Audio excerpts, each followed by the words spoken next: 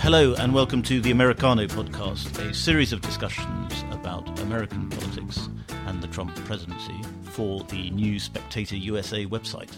I'm joined today by the great Josh Glancy, who is a Washington correspondent for the Sunday Times, the British Sunday Times, and we're going to be talking about the Democrats and asking how bad their anti-Semitism problem really is. And I'd just like to apologise for the sound quality, which is a little strange, and that's because we had a technical problem, so the audio that you're hearing is our backup recording. Sorry about that. We'll get it right next time. Josh, you and I, as Brits, will look instantly at parallels with Jeremy Corbyn. I think we should get onto that. But first of all, let's just look at what's going on with the Democrats at the moment and this House resolution to sort of really force a lot of their more radical members who seem to be flirting with certainly a sort of hard anti-Zionism bordering on anti-Semitism, to force those members, those Congress people, to denounce anti-Semitism specifically. And this has just been delayed so that they can have a sort of what seems to be a fudge measure of adding Islamophobia into the list of unacceptable points of view. What do you think is going on there? What's going on?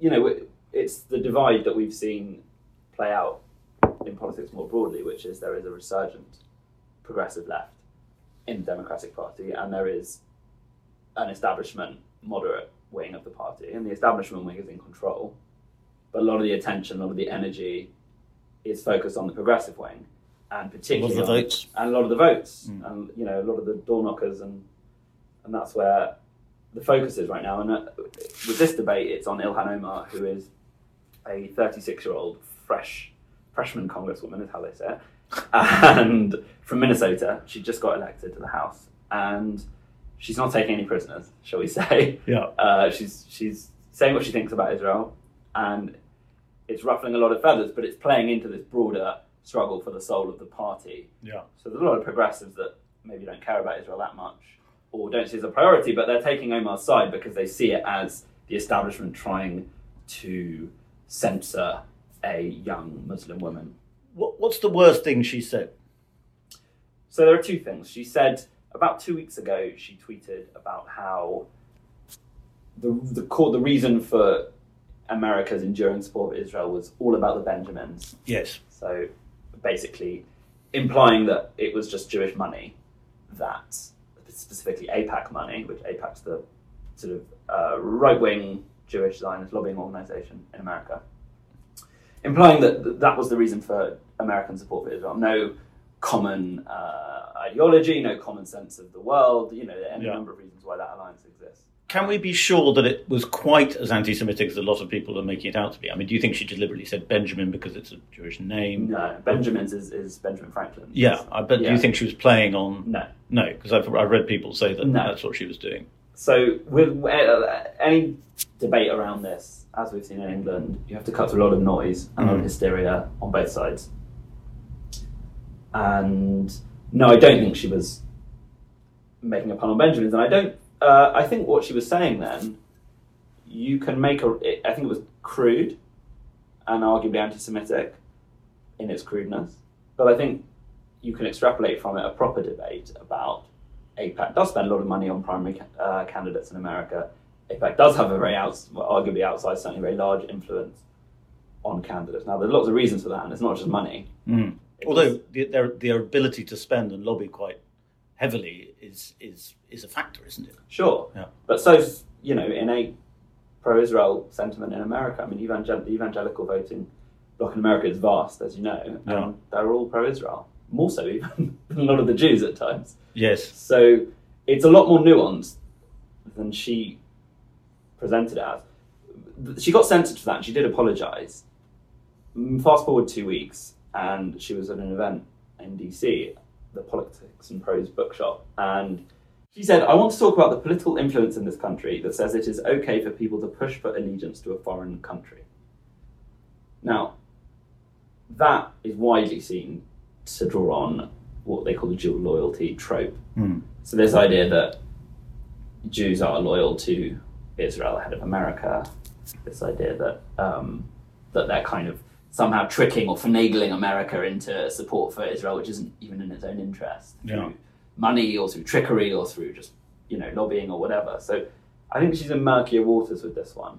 And that's the comment that has now sparked this resolution in the House of Representatives.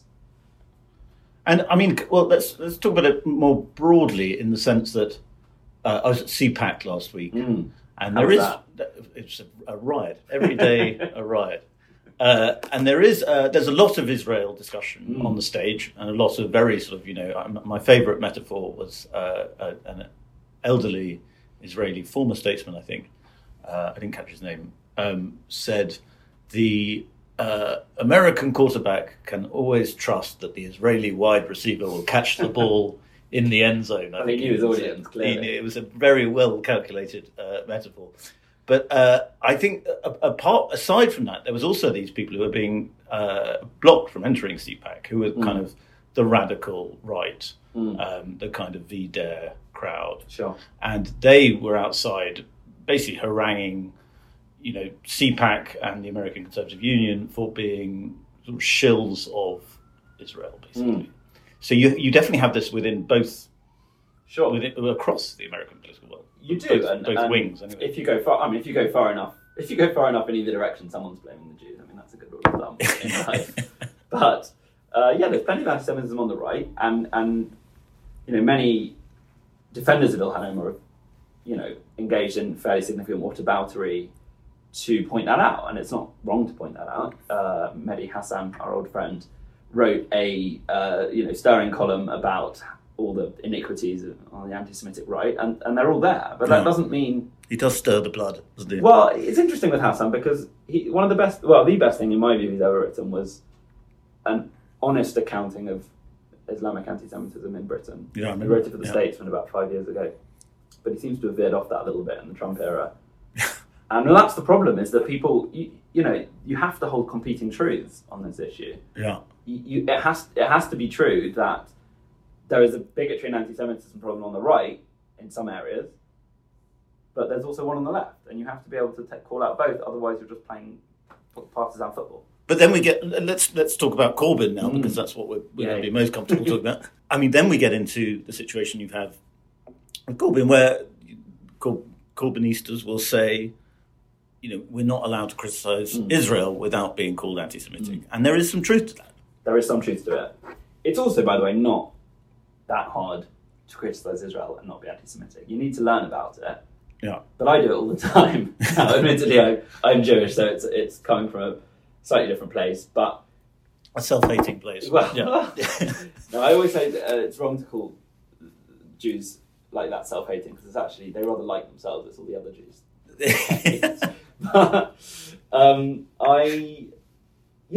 it is possible to do it. Now there is a lot of crying wolf, undoubtedly. Jews are neurotic about this stuff for good historical reason. Yeah. But there is also a lot of genuine anti-Semitism, and there's not been a good effort on the left for people to educate themselves, and we're talking about the Corbynite left, about what is and isn't anti-Semitism.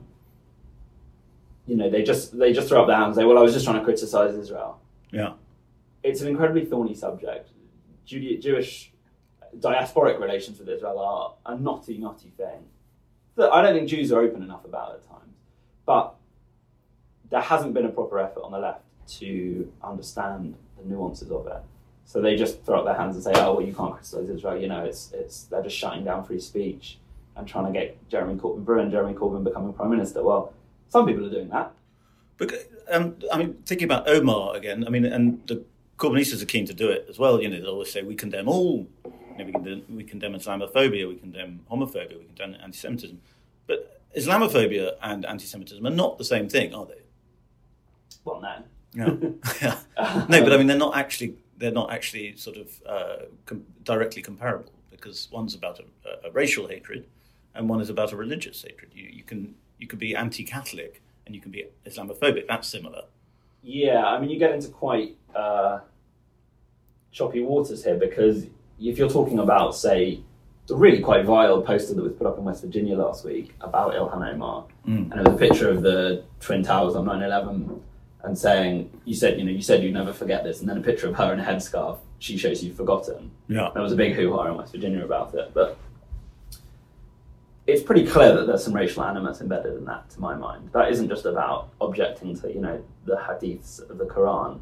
That's also about a young woman of colour who is ruffling people's feathers. Yes. And the sight of a woman wearing a headscarf in Congress is upsetting some people in West Virginia, for example. And if you look at what's going on in Minneapolis, there's a sort of these slightly extreme right-wing grifter hacks, I call them, are going to Minneapolis and putting on like bulletproof vests and pretending that they're in, because there's a very huge Somalian community there, that they're going undercover to discover that sort of Sharia is happening in America and that sort of thing. And there's undoubtedly a definite animus about Muslims there.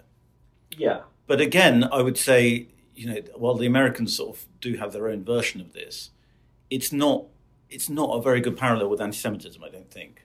Anti-Semitism is in many ways a unique type of hatred. It's very durable, it's very flexible. It both elevates and derides its subjects. The Jews are both all-powerful and, sort of rats and vermin. Yeah.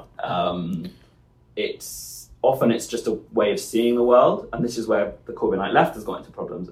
And this is where I think the intersectional left in America is getting into problems, which is if you see the world in a conspiratorial way, if you think there are dark financial powers out there rigging the game, preventing, a happy sunlit meadow society and equality for all, it's not a big step to get from that to blaming the Jews, because that's what people have always done. Yeah. Once you start going down that path, you often end up... Well, yes, I saw there was that video. I don't know who it is. It's a British group. Is it Navarro Media or some sort of Momentum-linked group have done a kind of Vox-style video about if you see a Rothschild thing on the internet. That's definitely not Navarro. Call it. That's okay. It was Momentum. It was Momentum. So they're trying to sort of clean up their stable, as it were. Momentum is, let's not forget, it's a pretty mixed talk. There's lots of different types of people in Momentum. It's run by John Landsman, who is Jewish and yes, and he's had his own battles, right? He has. Yeah. It was so. Yeah. So you think Navarro people would say, if you see a Rothschild meal on the internet, they're onto something? You'd have to ask Aaron Bastani, but I don't think he's making videos trying to sort of bridge the divide. We shall ask him at some point. But no, the question that's being asked here now is, to what extent is what's happening here mirroring what's happening in England, what's happened with the Labour Party? There's been a lot of sort of slightly tortured op-eds in the last few days about that, and there are some interesting parallels. What are the ways in which they're different? Do you think the American anti-Semitism problem and the British one? So within the left, I think the British one is far more profound. Ilhan Omar is one young congresswoman. Admittedly, she's got a big social media presence, but which is only getting bigger with all these rows. Right? She's what you might call the Naz Shah sort of outlet. I don't mean that because they're both Muslim, but it's a young woman who's fresh to this stage of politics, who's expressing some pretty sketchy animus. And Naz Shah went on a learning curve, unlike her party. Yeah. We'll see what Ilhan Omar does. I think she's open to talking about it, but I think she's under so much attack right now. But anyway, to your question, what's different? The establishment is still in control of the Democratic Party. Yeah. Nancy Pelosi, Steny Hoyer, Chuck Schumer. And Jews are more powerful, not just, I don't mean that in any sinister anti-Semitic way, I just mean in the sense there are more Jews in America. There are proportionally more Jews. There's more Jewish money in America, naturally. Yeah. And, New York is ultimately the heart of the Democratic Party, and, it's in many ways a Jewish town. Yeah. So, and the media is, has a lot. Let's talk about the ways in which they're similar. And I think the one similar thing, and I may be completely off the ball here, but I think it's that the anti-Semitism will kind of fail. So I think with Corbyn, the more kind of heated the media got about things like the mural that Corbyn had supposedly given his approval to, or whatever, the more a lot of people sort of shrugged and thought, so what? And the more people who were inclined to think sort of nasty thoughts about Jews thought, well, it's true, they do kind of control the media. Right. So I think you might have a similar dynamic going on in America, where it becomes these very flashpoint media stories, you get the real kind of sense it's a talking point on, the right and for the New York Times. And then everybody else goes, oh, it's just the media, it's not that bad. She didn't, what she said Benjamin Franklin. Mm. It's true that the anti-Semitism debate in England seems to have brought a lot of wavering anti-Semites out into the open, which is always crashing down. Yeah. Yes, I think given the partisan nature of American society is more polarised than British politics. So I think if this becomes a political football, and it kind of already is, because you're seeing the right is, every Trump downwards is tweeting about it all the time. Yeah. You're going to get a lot of doubling down. People, who might actually be open to a debate about this, thinking, well, if I'm seeing this level of attack on one lone hijab-wearing congresswoman, if you're progressive, you kind of know where your bread's buttered. Well, and Ilhan Omar now has more fans than she ever could have done a month ago. Yeah. Well, as Rashida Tlaib, her colleague and friend, said, she compared it to a civil rights icon, which I think is probably a bit of a stretch. Yeah. But that's, in some quarters, how she will now be perceived, as taking on these vested interests and standing up for what's right. And more broadly, how do you think the anti-Semitism ties into the other currents that are popular among these sort of radicals, so like Alexandria Ocasio-Cortez and the war on Amazon? Because it is really a sense that sort of capitalism is broken, and there's always a sort of a link to saying capitalism is messed up, to saying, oh, that's because the Jews are running it. There's always going to be some people who will make that jump. I've not seen anything from Ocasio-Cortez to trouble me. I mean, she could obviously be stronger in condemning her friend. Yeah. But I'm not, not least if you ever go to Ocasio-Cortez's constituency. She can't afford to be too far out on this issue. Yeah. She's the congresswoman for Queens and Brooklyn. Yeah. Yeah, I think the real root of this, and sorry, I don't want to sound like sort of Andrew Sullivan here, but the real root of this is a lot of it is about intersectionality, and it's about this kind of hierarchy of privileges.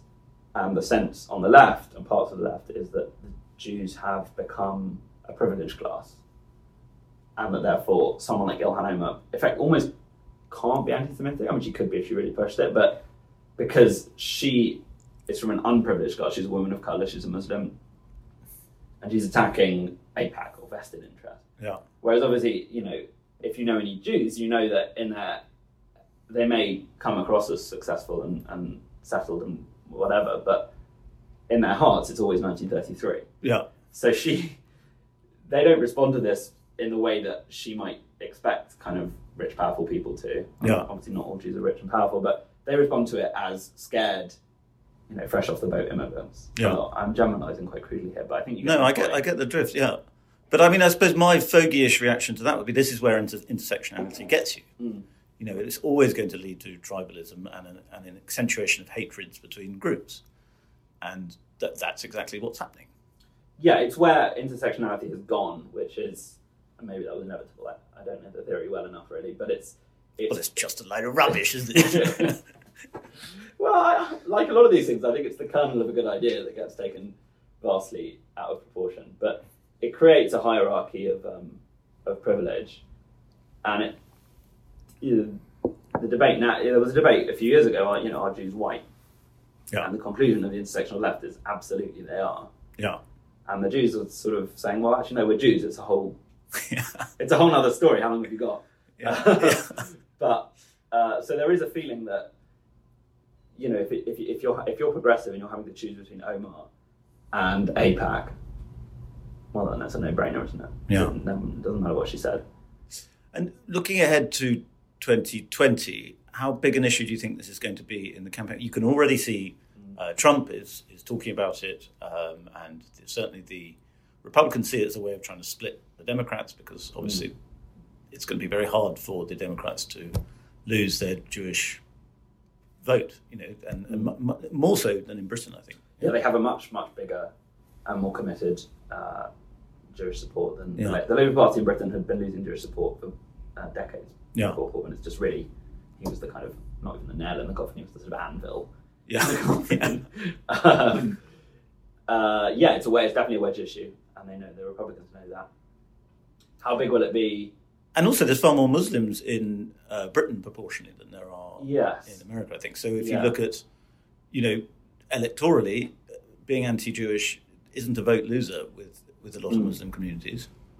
But that's not in play in America. Nothing like to the same extent. But it is true that the progressive movement, which is resurgent, it's doing a lot of the door knocking. It's where a lot of the policy ideas are coming from.